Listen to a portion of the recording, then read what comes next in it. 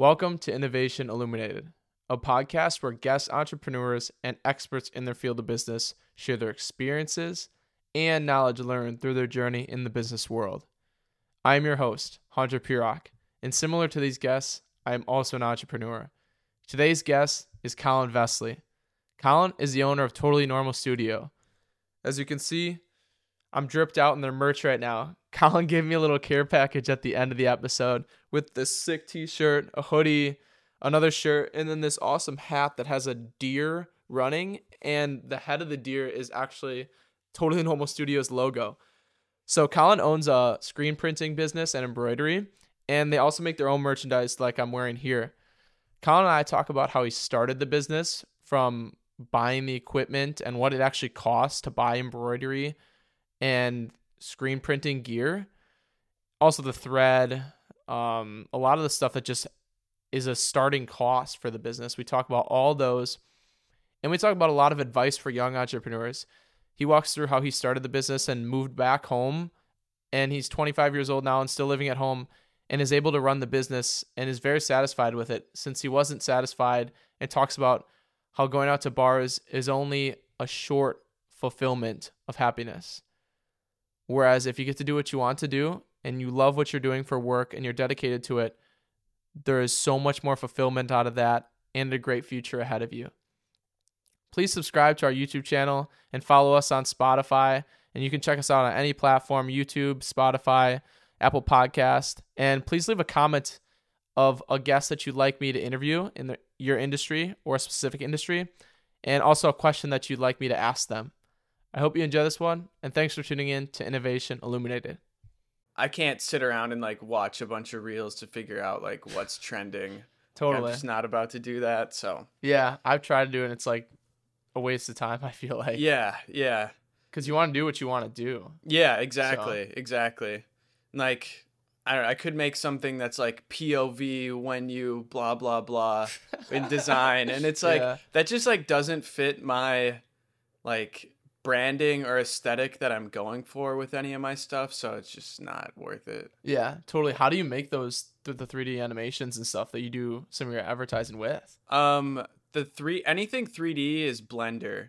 Okay. So Blender's a 3D rendering program. It's free, which is cool. So anybody can use it.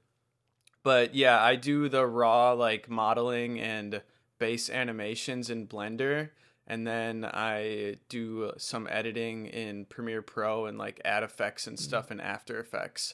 Gotcha. So it's a whole kind of combination of things. Sometimes you have to use Photoshop too for editing textures and stuff. Oh, really? Okay. So yeah, there's quite a bit that goes into it. And I know they look sort of basic, but I'm trying to go for a PS1 style graphics. No, I like that. So I like it. And it works better for me because I'm not a super good modeler. It's just you can spend years doing that, and I just have so many things that I'm interested in. It's hard for me to not hard, I should say, but I don't necessarily want to spend a bunch of time every week working on modeling and texturing proper looking humans, yeah photorealistic. Yeah, photorealism.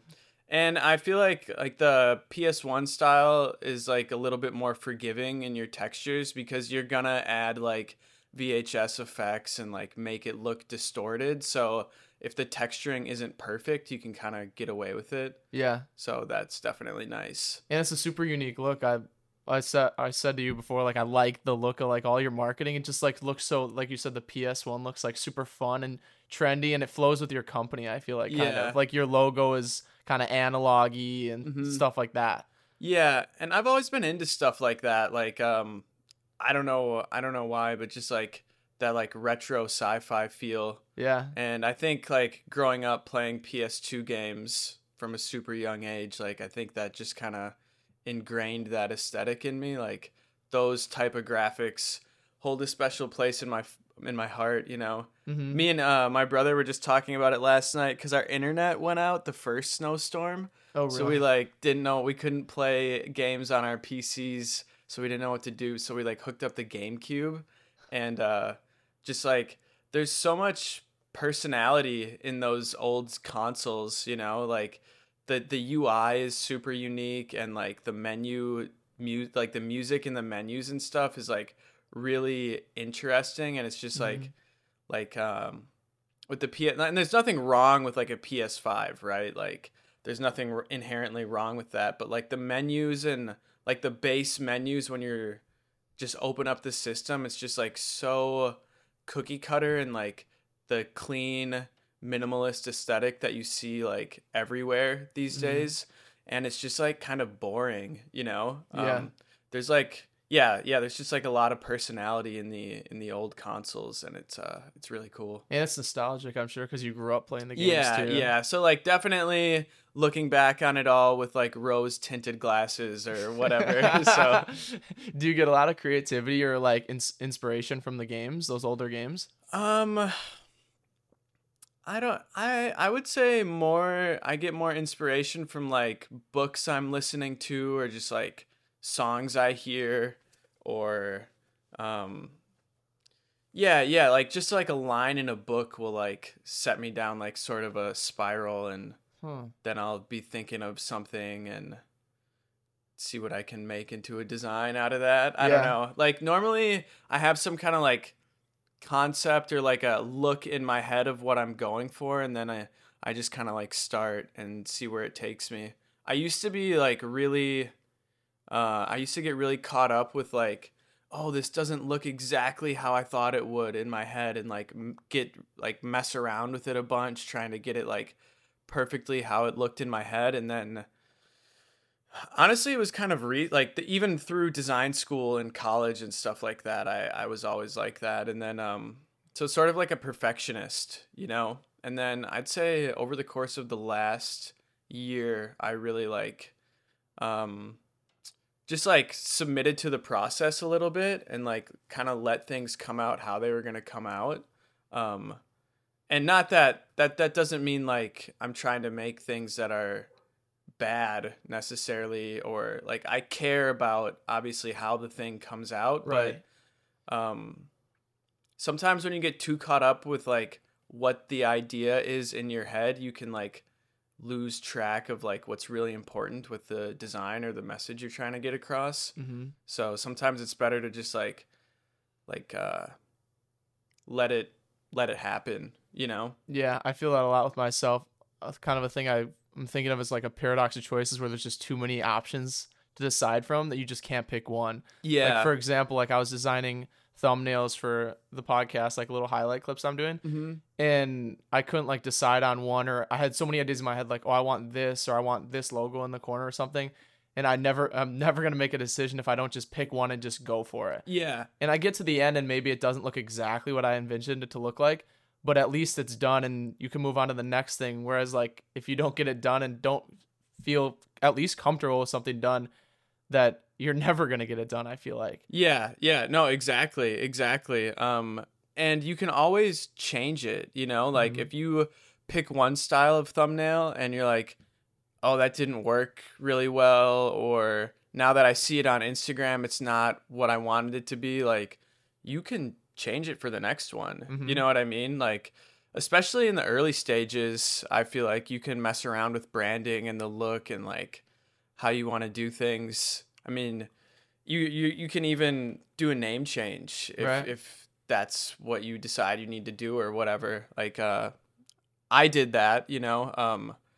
I guess I guess we just kind of started talking, but maybe we should get back to like the beginning, I Yeah. guess. Let's start at the beginning. So when did you start the business and kind of how did you start it? Did you already have all the apparel and printing machines and stuff, or did you have to go out and buy that stuff? I had to buy stuff. So I'd say I started playing around with things while I was still in college, like 2020, just before COVID.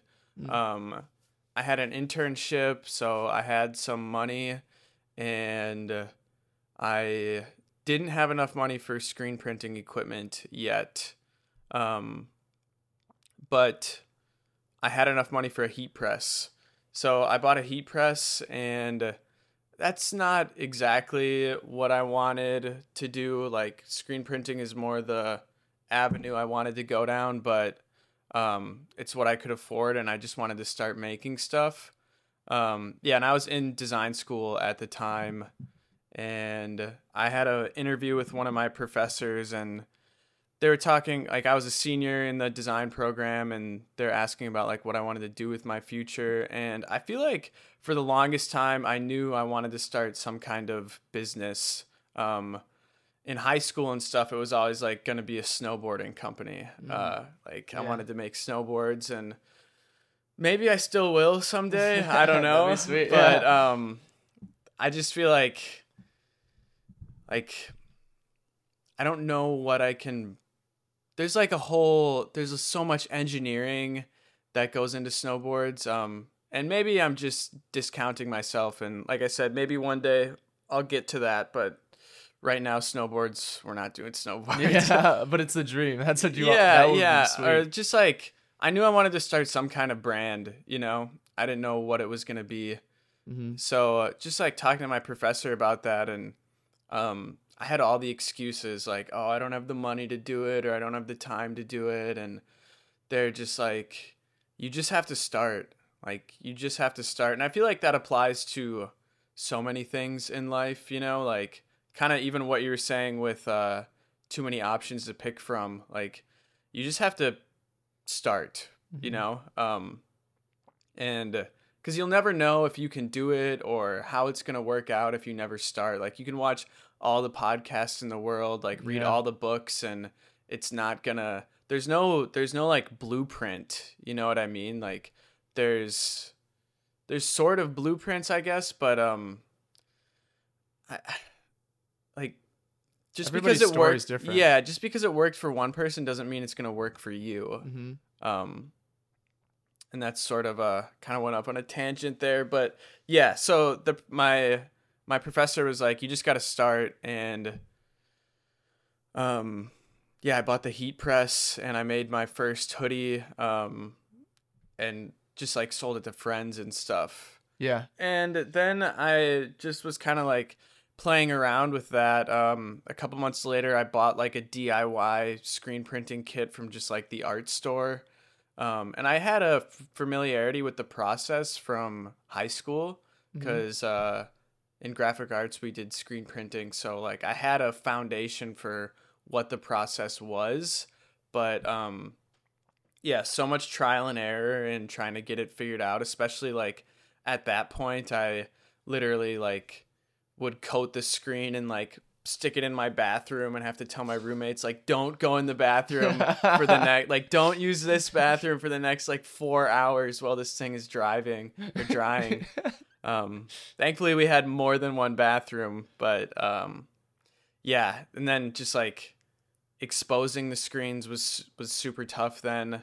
I was using like just a floodlight, and I'd have to let the light sit on it for like 45 minutes in order to get a good exposure. So what's the process? Sorry to interrupt you, but Yeah, no, I don't good. know like what the screen printing process is. Like, how do you get the graphic on it? You're talking about exposing it. Can you kind of walk through that process? Yeah, for sure. So how I start normally is like with screen printing stuff is you need to make the design print ready. So that means like taking it into Photoshop or Illustrator and separating all the colors onto different layers and making them all black, because you need to print transparencies, and the transparencies need to be black. So if you're doing a 3-color design, you need to have, and it's black, red, and white, you need to have like a white screen, a black screen, and a red screen. You need a screen for each color, so you need a transparency for each color. So the transparency is like exactly what it sounds like. It's just like transparent film. It's kind of plasticky, and you can print on that with like an inkjet printer. I use a plotter that my dad has down at his shop, just so I can do like larger format stuff. So you print the transparencies, and then you need to coat your screens with emulsion. So emulsion is basically like, I don't know exactly how to explain it, but it's kind of like this coating that you use. It's light sensitive. So you fill up this thing. It's called a scoop coater. It's like a little trough almost. So you fill that up with emulsion, and then you coat the screen on both sides with it, and then you need to let it dry. So you let that dry, and then I have all my screens measured out. So I put the transparency in the same spot every time. There's like more advanced ways to do this, but this is what works for me right now. So then you tape the transparency down to the back of the screen, and then you have to expose it. And I have an exposure unit, so it's like it's this machine that you put the screen in, and then you clamp the lid down, and it vacuum seals it, and then it exposes it to UV light.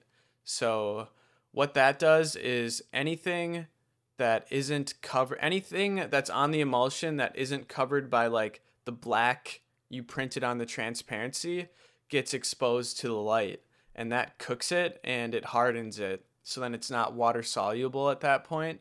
So then everything that was underneath the black stuff on your transparency, aka your design, that doesn't get cooked, and that's water soluble. So then you take that to your spray booth and you wash out the design with a power washer.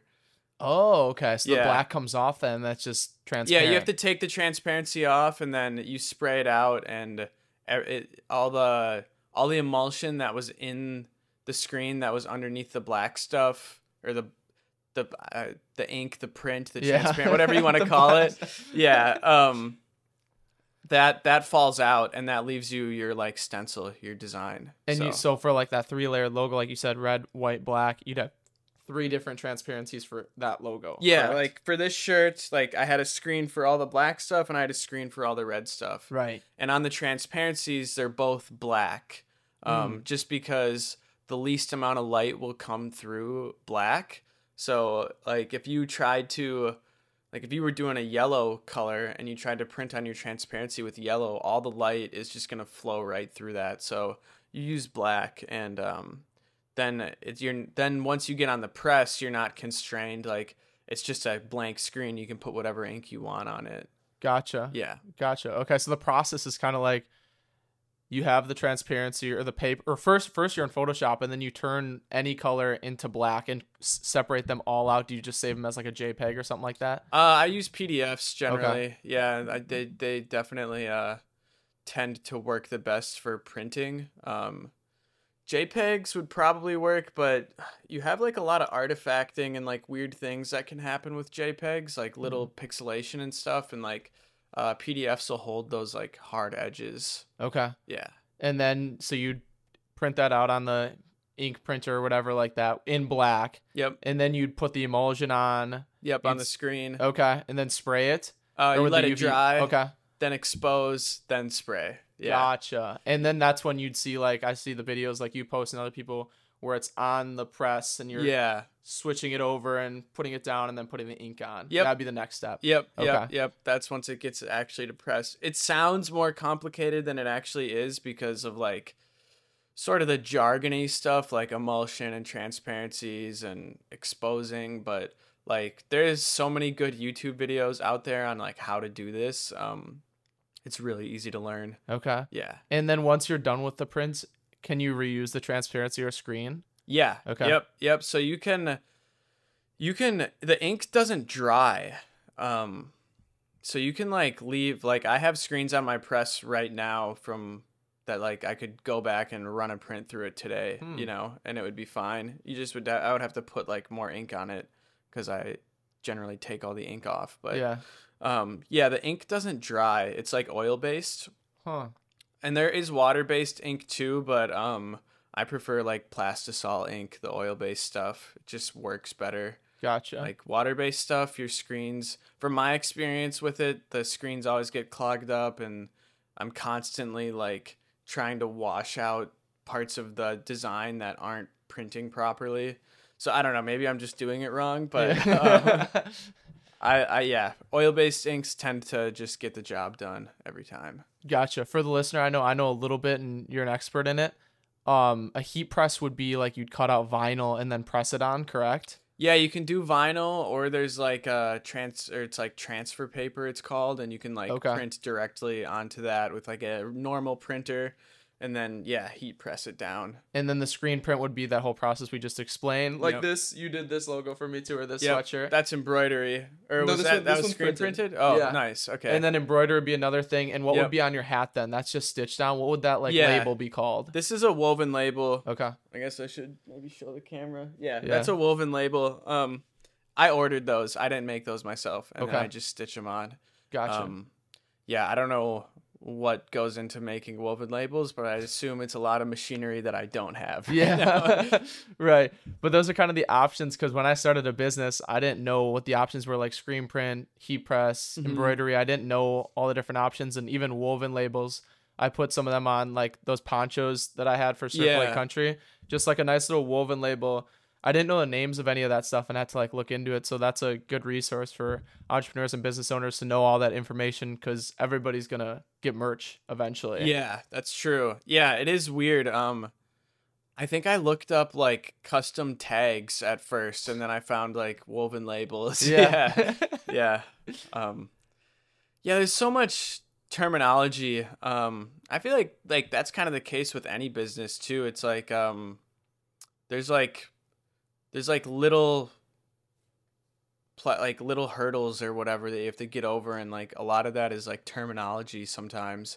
I have that problem with embroidery because I feel like with screen printing, people are very, I don't know if it's just like the type of person that gets into screen printing or what, but people are way more like giving with information when it comes to screen printing. And I think that's because like I don't have any facts for this or anything. This is just like my theory, I guess you'd call it. But it's really easy to get into screen printing, and it's really easy to like be a hobbyist when it comes to screen printing, because you can go to any art store and like buy a screen and buy emulsion and like just start doing it for super cheap.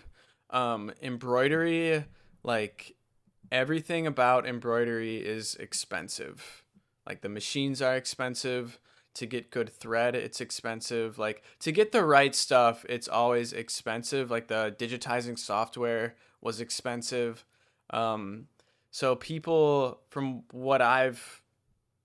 my experience at least, like people are less giving with that information. Like there's more paywalls involved with like they want you to buy their class or like buy their embroidery book or whatever. And yeah, so it's like really hard to figure out the terminology. There's an embroidery shop in Waukesha called So Much More, and like I go down, that's where I got my big embroidery machine, and that's where I get all my thread and stuff like that.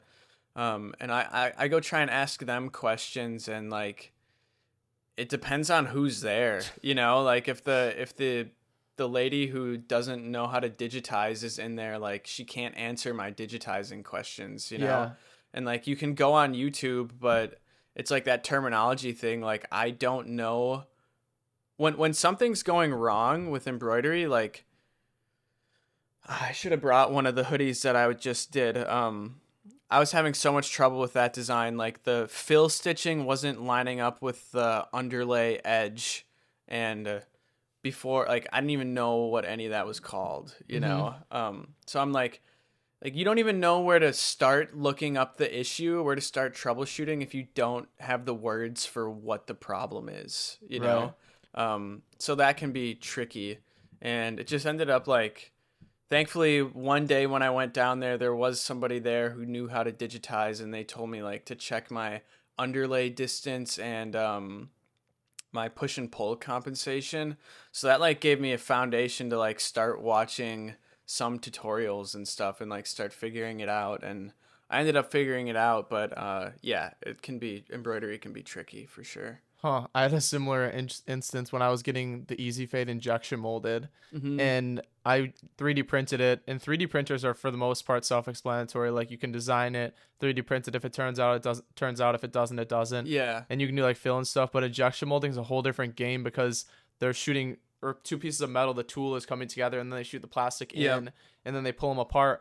But there's so many things like an undercut and different things that the two pieces of metal the tool has to pull apart, and they're going to pull your part apart if there's an undercut. Yeah, like if it's, you have to design it in a way that it can be injection molded. Right. Yeah. When I was in school, we went to this injection molding facility, and we did like some basic molding, and yeah, I remember being like, oh, there's like way more to this than I thought. I thought injection molding was just like you have the mold, you push the plastic in, boom, you're done. But yeah, you got to be careful with I could imagine that being tough, like especially like I'm sure, like I don't think you have an injection molding machine, right? No, right. You're No, working no. with a manufacturer. Yeah. So like you send them your idea, and they're like, no, we can't do that. It's not gonna work. And you're like, oh, okay. How can we make it work? Yeah, right. I sent them the file, and then they're like, well, and they had a good software. It was like, there's an undercut here, there's an undercut here, and then the ejection pins like can't go here or something. Yeah. So then we did like a hour or two phone call, like a couple days, where it was like I had to redesign damn near the whole guard. Yeah. It's like the whole invention that I just 3D printed was like, oh, this is perfect. It's like all of a sudden you have to redesign the whole thing and put slopes so that the tools can pull apart. Otherwise, it's going to get stuck in the tool. And there was so much stuff that I didn't know going into it. So that's another thing. Like you just got to jump in for some stuff like that, like we talked about. Totally. Yeah. And I mean, I think that's like so important for anything. Like I feel like a lot of people have ideas or they have dreams or aspirations, and they're like almost waiting for somebody to give them permission to start. And like you just have to give yourself permission. Like if you need permission, if that's something you feel like you need, which you don't, like you don't need permission to start a business, you don't need permission to go out and do something. Like you can just do it. And I think that part of that is just like growing up in at least our American school system. Like so many things you do, you have to ask permission for, even like little things like going to the bathroom. So I feel like that kind of gets in your head in a way like, oh, I need some authority figure to tell me it's okay to like start a business. Interesting. And you can just do it, you know, like you can just go start tomorrow. You can start today. That's interesting you bring that up. I can remember, in elementary school and stuff, like the teacher, you'd have to ask them to go to the bathroom, and they wouldn't even let you. Yeah. Because they were like, we're working for the next hour, and they wouldn't even let you go to the bathroom. Like, that's crazy. Yeah, it is crazy. You should always be allowed to go to the bathroom. Right? Yeah. I know, that's insane. Especially little kids. Especially little kids, yeah. Yeah, you know, I guess growing up, like, I always thought that, like, once I get to a certain age, or once I get through college or whatever, like then I'll understand what's going on, you know? Then I'll get it. Like I always felt like growing up, at least I felt like adults, like they had it figured out, you know, like they don't. They don't. And when that really hit me is like, I got an internship doing web design, and I was going into like a big corporate office, and I was like 20 or 21 maybe. And all these people are in their 30s, 40s. And I'm working there for like a couple days, maybe a couple weeks or something. And it just hit me one day, like these people they understand what's going on with this whole operation just as much as I do. And I've been here for like 2 weeks. And that's when it hit me, like nobody has a clue what's going on. Like, you just have to figure it out and like try your best, I guess. Yeah.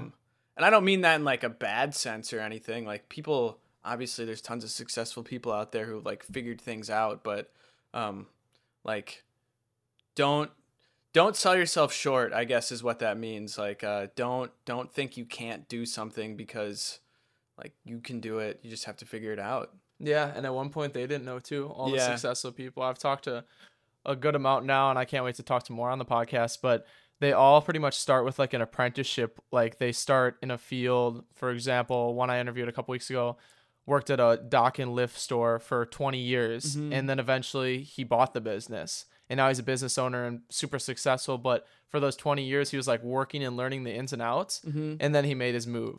And I see a lot of people do that, even with companies that they start from scratch. They're working at a company, they don't like how the company's doing this, Yeah. and then they're going to start their own and do it differently. Okay. And they're the ones that excel like a bunch.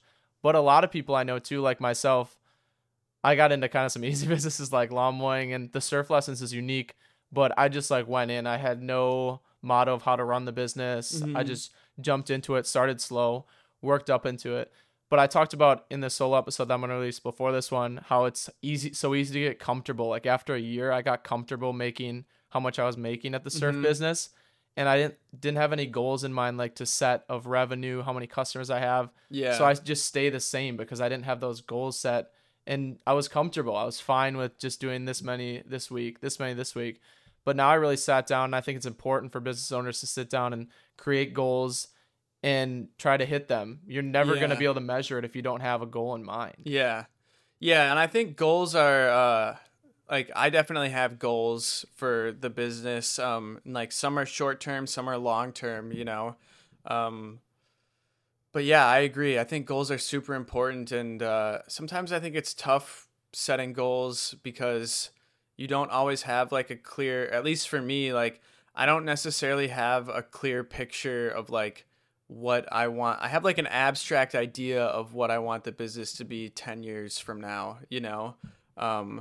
But I don't, and maybe that's just, I need to sit down and like really do some thinking and like, try and figure out like what I want it to be. But yeah, I think goals are like super important, and you're not going to hit all of them all the time, you know?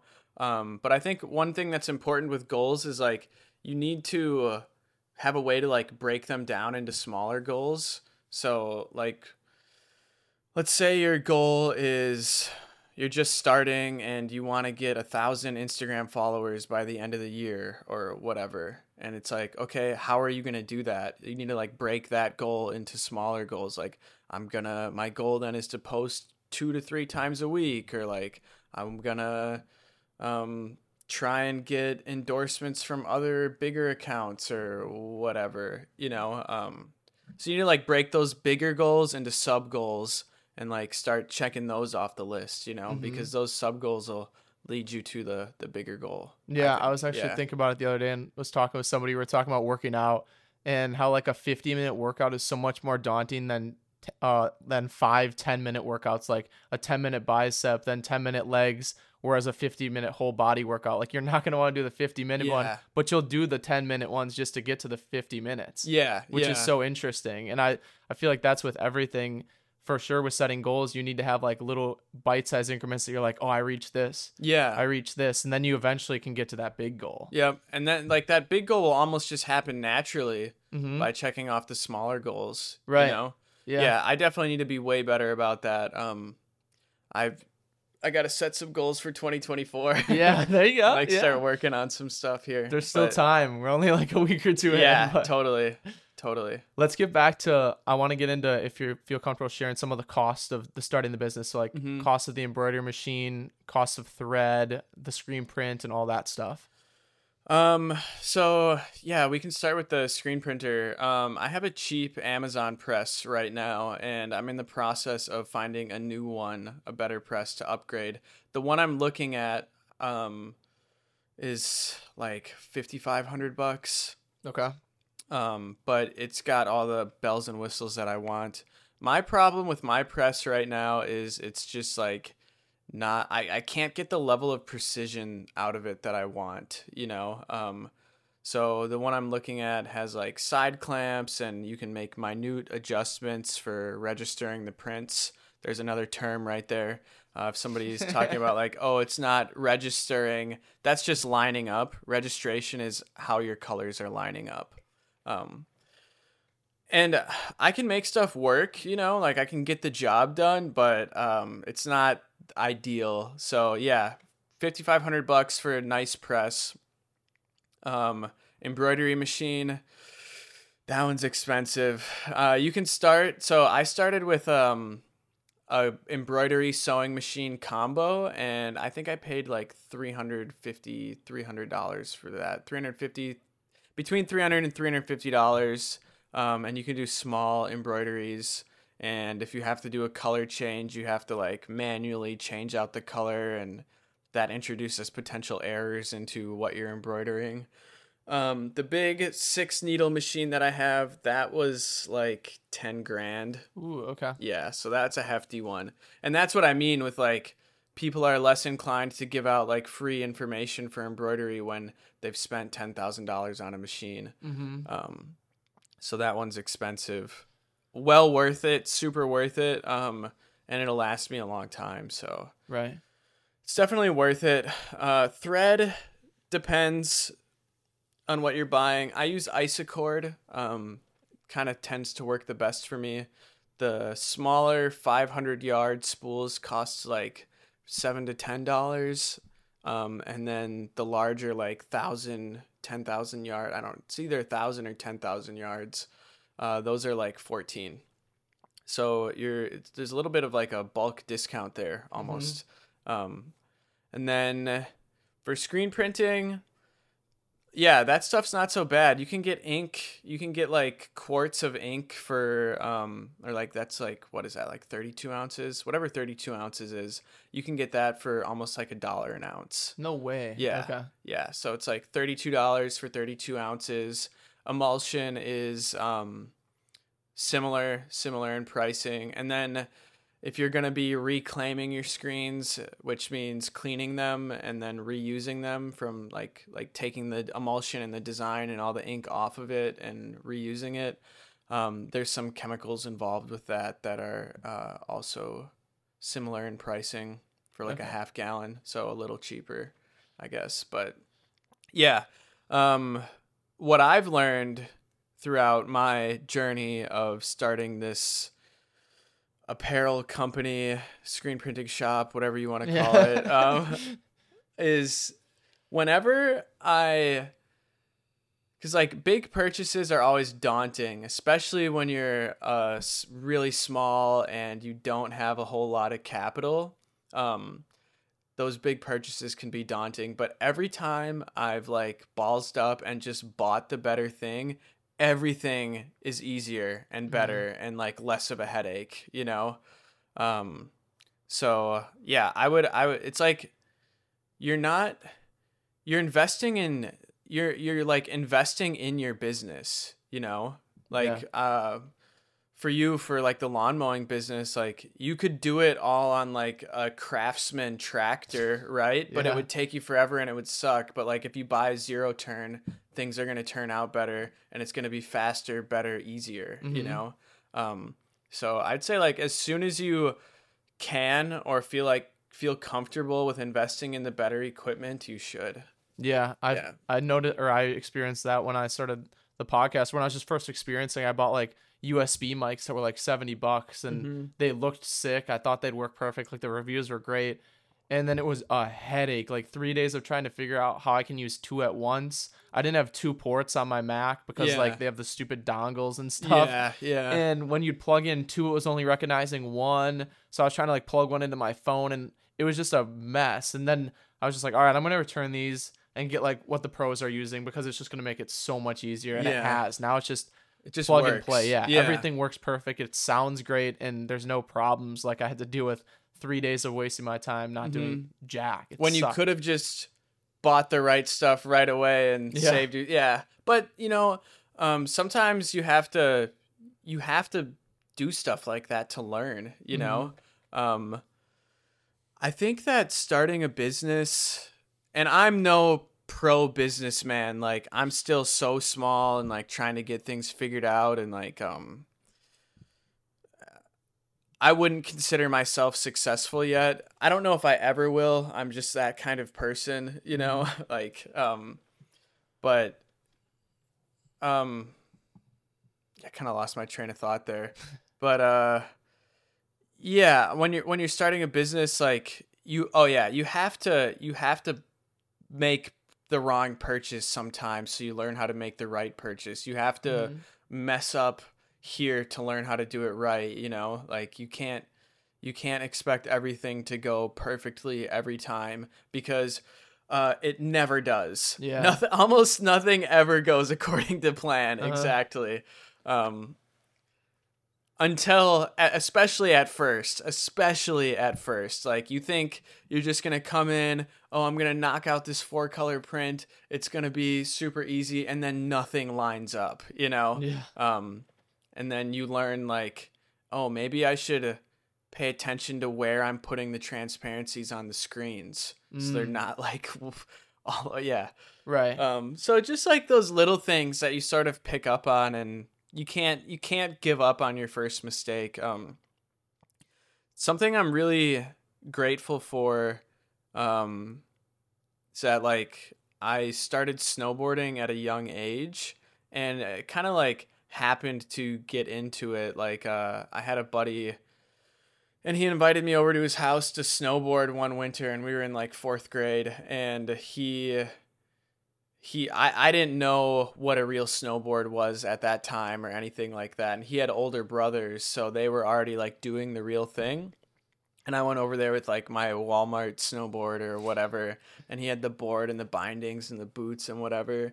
And I remember going home that day and saying to my parents, like, I was 9, so I still believed in Santa, so don't roast me for that. But I went home and I told my mom, like, I don't know what you have to do to get into contact with Santa, but I need a snowboard, because this was like a couple weeks.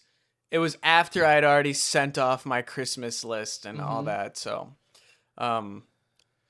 yeah, it just like blew my mind. Like, I didn't know what a real snowboard was. And then I got one and started doing it. And I think like snowboarding taught me how to like fail and not give up when things don't go right, you know? Because I got really into like the park side of things and doing tricks and stuff like that. And you fail so much, like you constantly fail and just like eat shit and get hurt. And like you have to stand up and like try it again or you'll never learn. And I think that kind of instilled that in me for like starting the business, you know, like obviously there's times where like you feel bad, you're really stoked about, say, for me, like a drop or something that I'm doing, like some design I thought was really good and it just kind of flops, and you can't like, you have to, instead of getting all upset and like, oh, I'm going to go get like a job instead of like trying to start this business, you have to like look at it.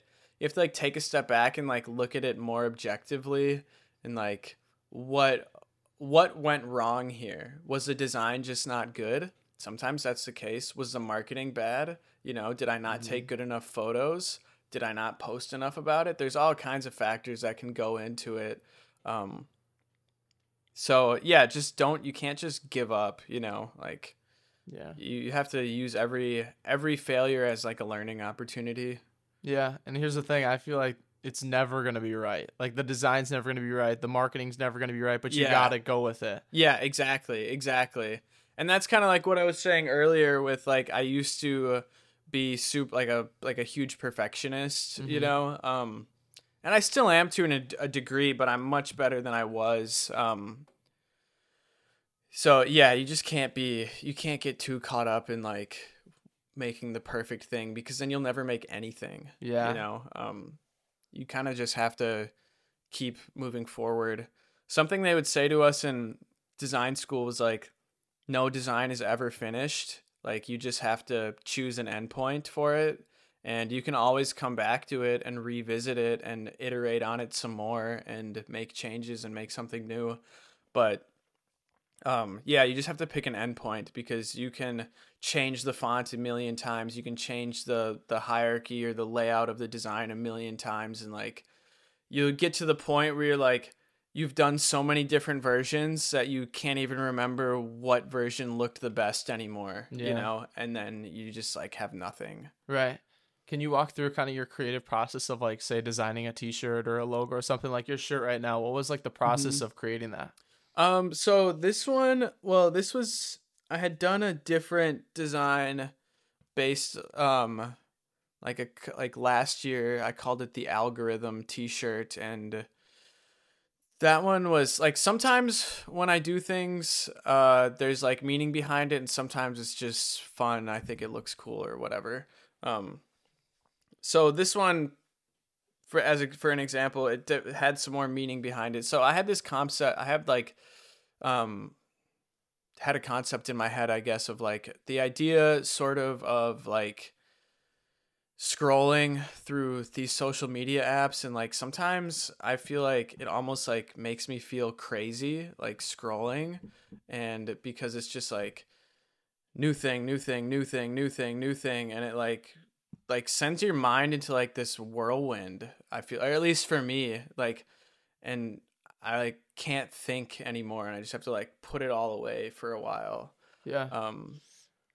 So yeah, that was kind of the idea behind this one. So it was the algorithm too, and then some things, if I'm doing like a heavy metal logo or like some kind of death metal style logo type, whatever you want to call it, that usually I start with sketching and like try and figure out what shape I want the letters to end up being in, and then so I'll like kind of sketch stuff out, and then I'll draw in Procreate on my iPad, and like because it's easier to like go back and redraw lines or whatever. When you're doing everything on paper, if you mess up a line, you have to like erase, and then like it's just a little bit easier to do it digitally. Mm-hmm. So I'll do that way, and then take it into Illustrator or Photoshop and add whatever effects or colors or whatever I'm gonna do with it. For other things like this one, I went straight to Illustrator and just like started messing around with like the layout and the composition, and then yeah, I just kind of like a little bit more free flowing. Like I knew I wanted to capture some kind of sense of like the jumbled mess that scrolling can become. Mm-hmm. That's why it's like everything's kind of on top of each other, like the scroll, and it just kind of like blends together. Because that's what I feel like happens when you spend a bunch of time scrolling. Like at a certain point, you're not even like looking at it anymore. You're just like, it's just there and you keep going by.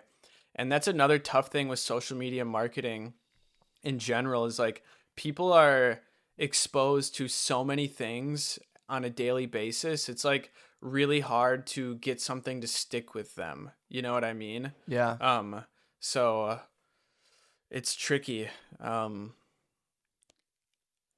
Anyways, that's besides the point. So I went straight into Illustrator with this one, start messing around with stuff. I had an idea of like what I wanted to go for, and then I just like start playing around with it. And yeah, then you get to a certain point and you're like, okay, I think that this is it, and then call it done. Give it a whirl. Yeah, Print it out. yeah. See what it looks like and stuff. Mm-hmm. Yeah. Totally. One important thing I will say with doing design is generally your first iteration is not the right one. You should almost always, you can use it as a base idea, and sometimes the first iteration is the best one, but generally it's going to take a few tries at it to like really get it nailed down. I used to, before I was in design school, before I was in the design program, I was messing around with Photoshop and stuff, and yeah, I would just like make something and I would be like, okay, that's done.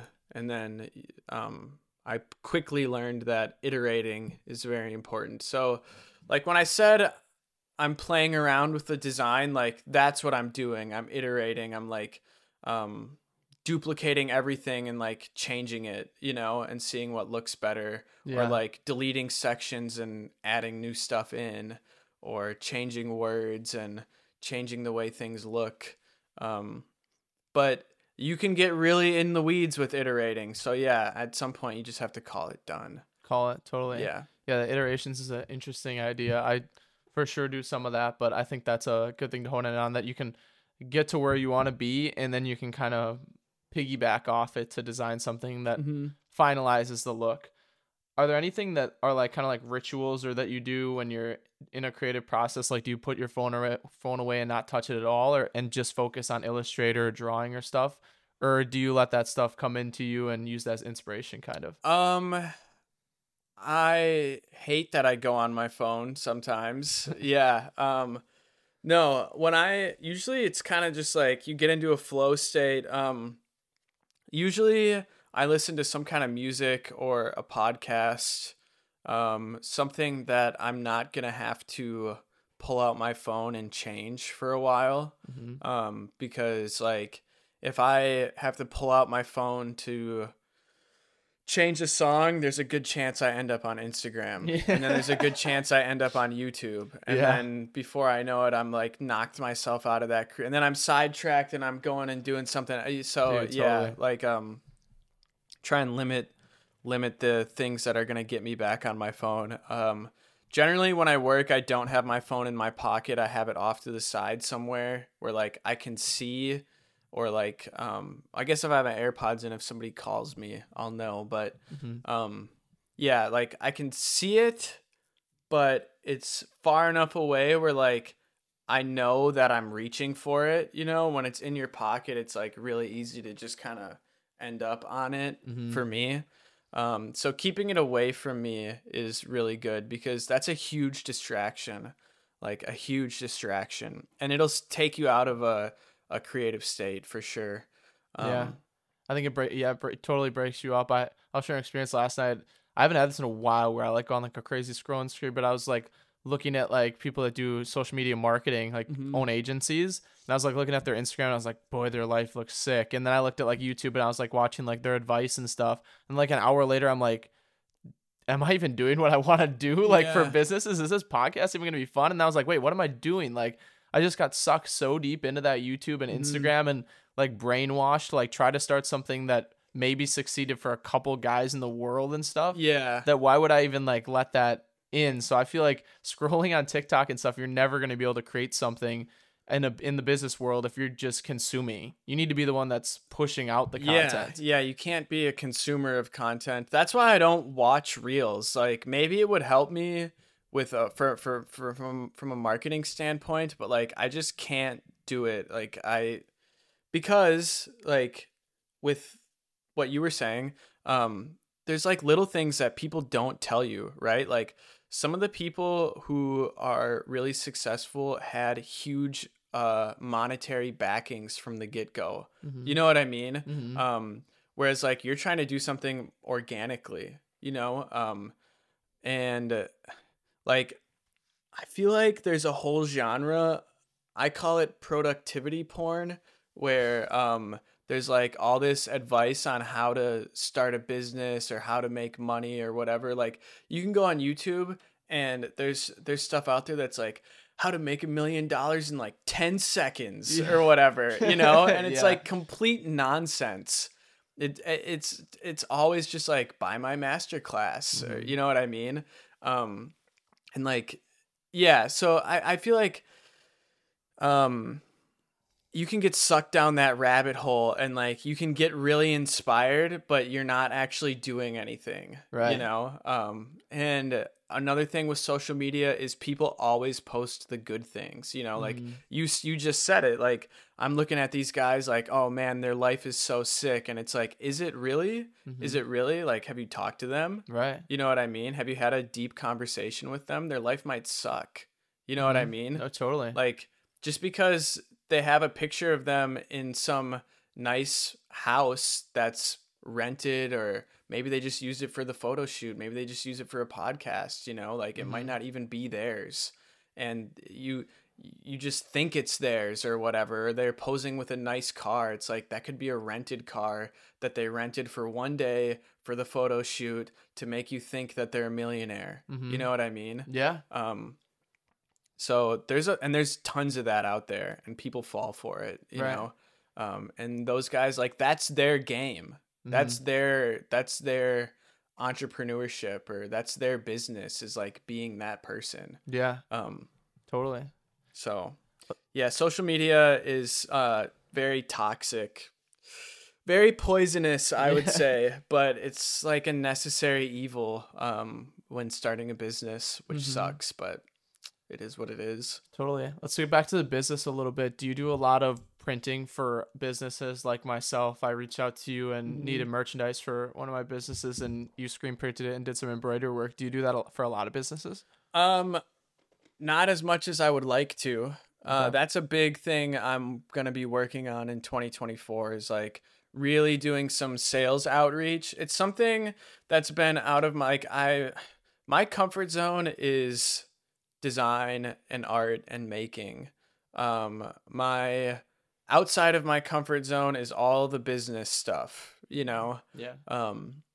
So I definitely want to step outside my comfort zone this year and like do a lot more sales outreach and like really reaching out to local businesses and stuff and trying to drum up more work because I enjoy screen printing and doing the process and like all that stuff just as much as I enjoy printing my own clothing or designing my own stuff. And I think it's going to be really important for the business. Like, I guess what I envision is like some kind of hybrid clothing brand, screen printing, embroidery shop. Like that's what I want it to be. Whether it ends up being like that, it's hard to say, but that's, I guess, like the sort of abstract idea. So yeah, I definitely want to do more outreach and do more work for other businesses. So if you're listening to this and you need merch, you can hit me up. Hit him up. Have you ever had somebody reach out to you from like out of state and you've done merch and shipped it out to them or no? Oh yeah. Oh Really? yeah. I did work for somebody in Colorado. I've obviously done work for people in Utah because that's where I went to school and I lived there for 5 years. And I've done work for like a couple random people that have like just kind of or that through Instagram, you know. But more so it's like word of mouth and like people who somehow know me, you know. Yeah. Yeah. Totally. Gotcha. And how do you plan on reaching out to like businesses, or I know you haven't set the goals yet, but what's like the plan for trying to get more businesses involved to do their merchandise? I don't know. I think cold sales probably is going to be the way to go. I was listening to your interview with Tyler and like it seems like he really drummed up a lot. I mean, he obviously had that like he had some clients that he already kind of knew from Weedman, but like yeah, the cold sales approach, like I think you miss a lot, but it can work out too. So I think that like, and one of my friends, I don't know if you know him or not. Maybe I shouldn't say his name. Anyways, we went to high school with him, and he does motion graphics, and he works for like a pretty cool agency now, and he was like always kind of doing freelance stuff, but I was talking to him about it one time, and he's like, dude, I made a spreadsheet of like 500 businesses that I would want to work for that I could find contact information for, and I emailed all of them. And he's like, so I just like that kind of approach, I think is what I'm going to have to do. And then just like also, like having business cards made and like going into local businesses and like, hey, Bobby, here's my card. Like, these are my services. Then at least they have a face behind it. And, yeah, so definitely just like that sales approach. I mean, some of my friends are salesmen and like that's their whole job, is like going out and trying to drum up business for the people they work for. Unfortunately, I don't have like a massive budget to hire a bunch of people to do that. So I'm going to do it myself for now. But yeah, as soon as I can hire a salesman, I think I will. Okay. Yeah. But that's how an entrepreneur has to be, is they have to take on all the responsibilities at first. Yeah. Marketing, you're doing the work for the business. You're doing a little bit of sales. You got to be a jack of all trades to start. And I feel like that's how most successful entrepreneurs grow to a big business, is that they're humble and that they do any of those tasks, even when they're at the top. Yeah. They come down and still do door-to-door sales if they really had to, or to help out or to teach somebody what they've learned through all their experiences. Yeah. Which is cool. Yeah. And I think that's important. Just like also not to like lose that edge. Like, you don't want to get soft and comfortable and like not go do the hard work sometimes. Right. But yeah, you know, like the business side of things is not necessarily my strong suit, but I'm definitely getting better about it. Like even like those little things like keeping track of expenses or whatever, like the first for like from 2022 to 2023 when I really started totally normal, I would say, like that's when I started taking it more seriously. Um I was just like, I think I'm making money. You know, like I think I'm making money. like there's money in my account, I can buy stuff, you know, like Yeah. but yeah, it wasn't until like relatively recently that I really like did a detailed breakdown of everything and it's like, oh yeah, I actually am turning a profit, but Yeah. yeah, like I said, like that's not my strong suit, you know. So I definitely struggle with that a little bit, but yeah, trying to get better about it. Totally. I want to touch on me and Tyler. You already listened to Tyler's that we kind of started and lived at home through the process of starting a business. Mhm. How has that helped or affected your business since you're working out of your parents' house right now? I think it's been super helpful.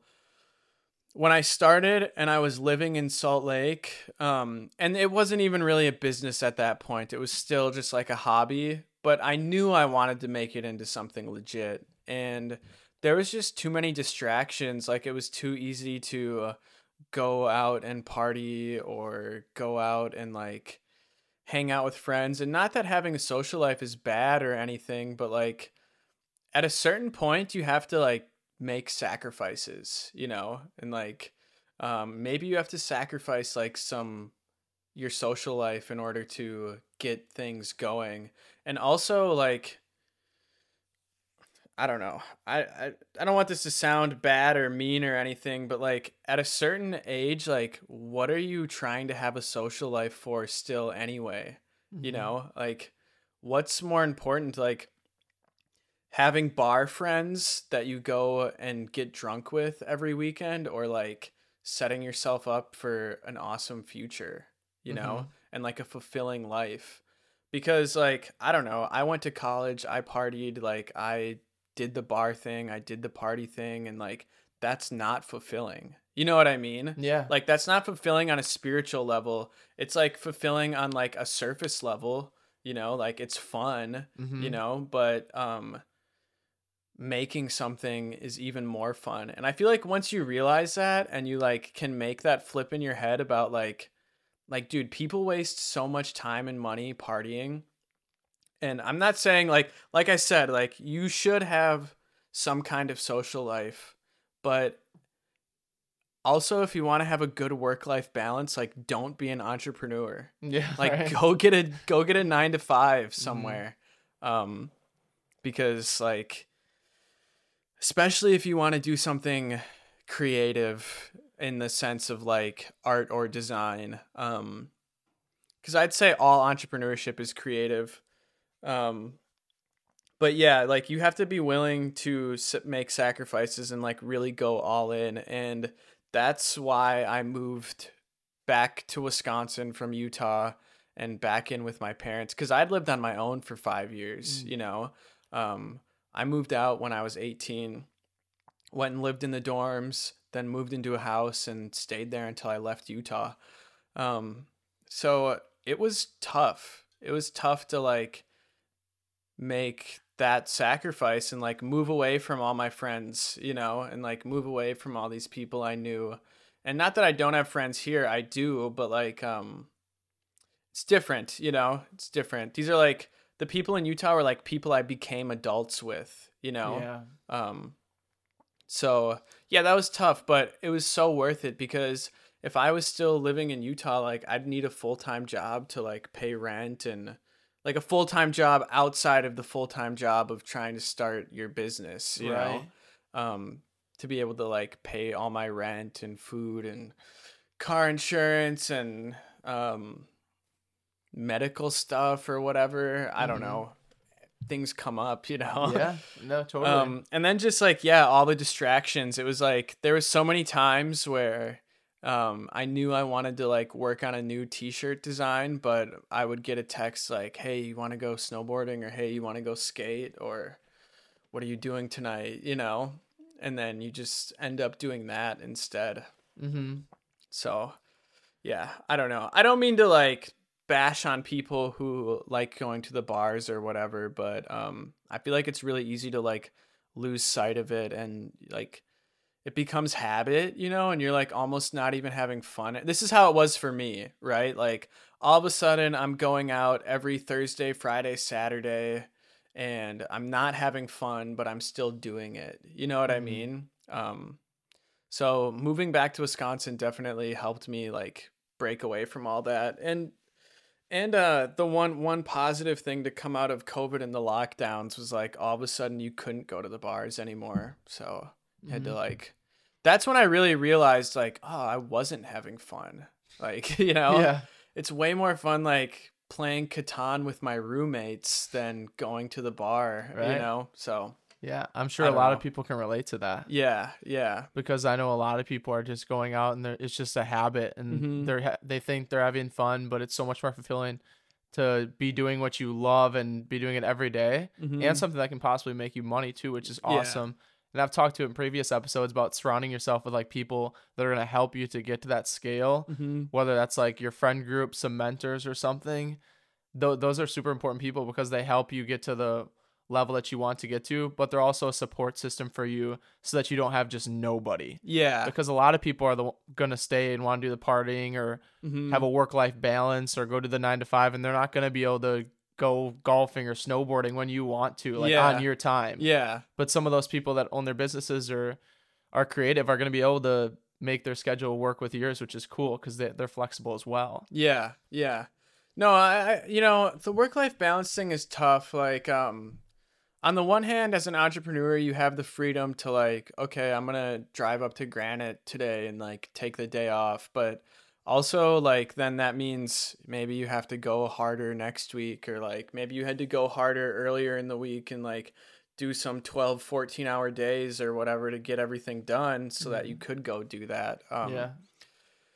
So, but yeah, surrounding yourself with the right people and having a support system is really important, and that definitely helps with like living at home. If you have chill parents and you're able to do it, like I'm definitely a fan of like living with your parents European style. Yeah. Cuz like yeah, it's like some weird thing here in America where like it's almost frowned upon to like live with your parents, and or like people think you're like there's always like that like classic thing of like the 40-year-old guy living in his parents' basement or whatever, and like I feel Mhm. like that's the image people have in their heads, and that's what I thought always, um like living at home was whack, or like living with your parents once you were an adult was whack. But I had a buddy from Switzerland, and he was telling me, like, this is years ago now, when I was still in college, but he was saying like, dude, people in Europe like will live with their parents till they are like ready to get married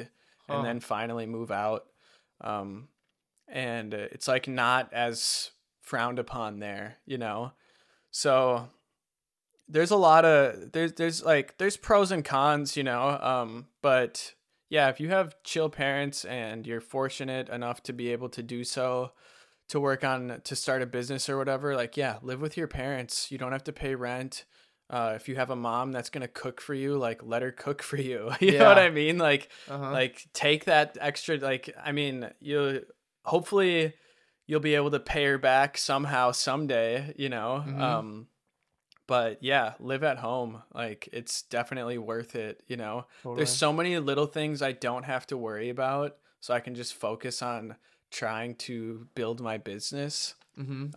I think living at home is like great, especially when you're young and trying to start a business, because you don't like I'm not married, I don't have any kids. You know what I mean? So like I'm 25, like I've got nothing but time to like work on this. Mhm. Whereas like, and that's like the tough thing about starting a business when you're young, is like you don't necessarily have some of this life experience, but also like if I waited until I was 35 and was married and had kids, it like makes it way harder to try and like quit a full-time job to like start a business or Right. whatever.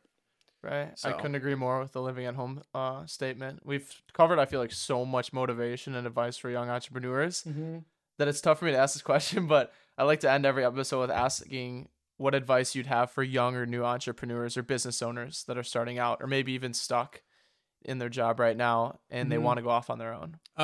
Give yourself permission to do so. Like that was another piece of advice I got from a design professor.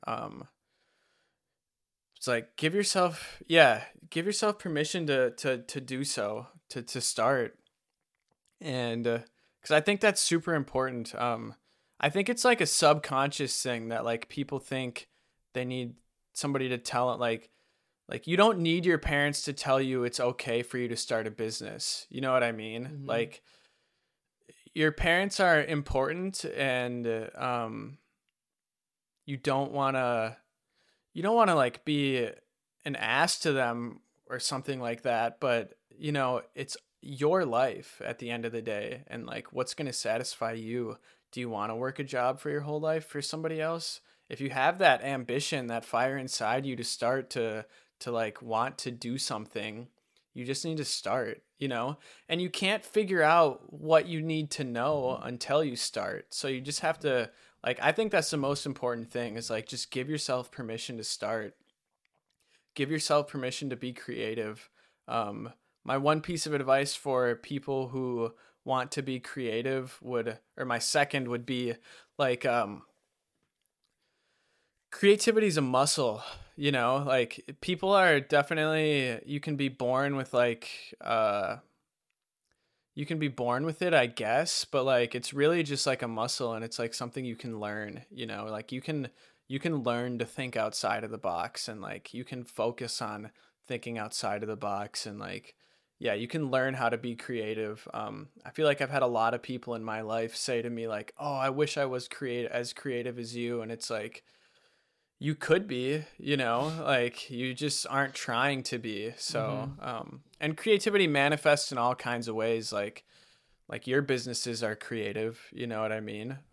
They're just not creative in necessarily like an art or design sense, but like you're creating something, which is a creative act. You know what I mean? So creativity can manifest in all kinds of ways. It's a muscle that you can learn, and you can train yourself to be creative.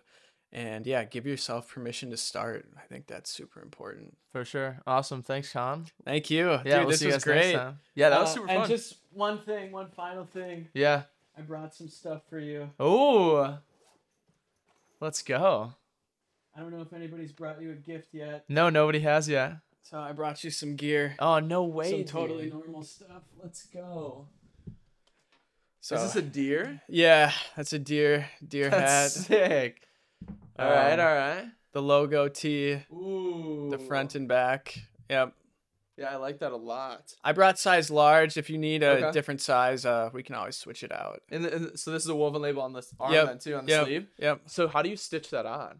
Just with my sewing machine. Okay. Yeah. I like this one too. Yeah, the Milwaukee Tools ripoff. Tools, yeah. That's sick, dude. And then just one of the low-key hoodies. Ooh. So it's nice and heavy too. Yeah. All this stuff. Heavy. All my blanks are all USA made, with cotton from the USA, so no sweatshops.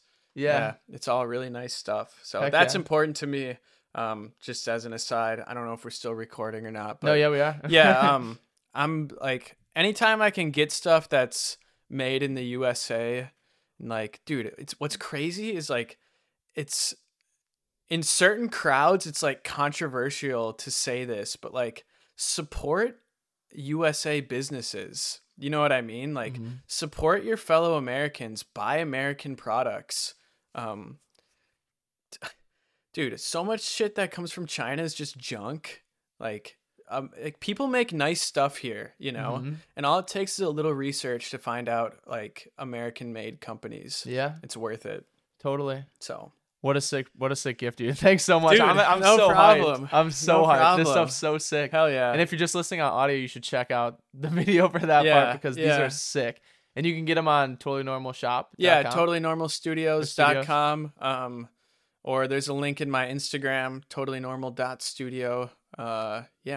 Perfect. We'll link all that in the description along with my stuff. Cool. And I was thinking also if you could provide links to like all the stuff that you started out with, like at the Amazon, maybe for like the screen printing or embroidery machine. Yeah. Just for maybe somebody that's starting like a company, I could just put that in the comments for them. For sure. Awesome. We'll wrap it up. Thanks, man. Cool. Thank you.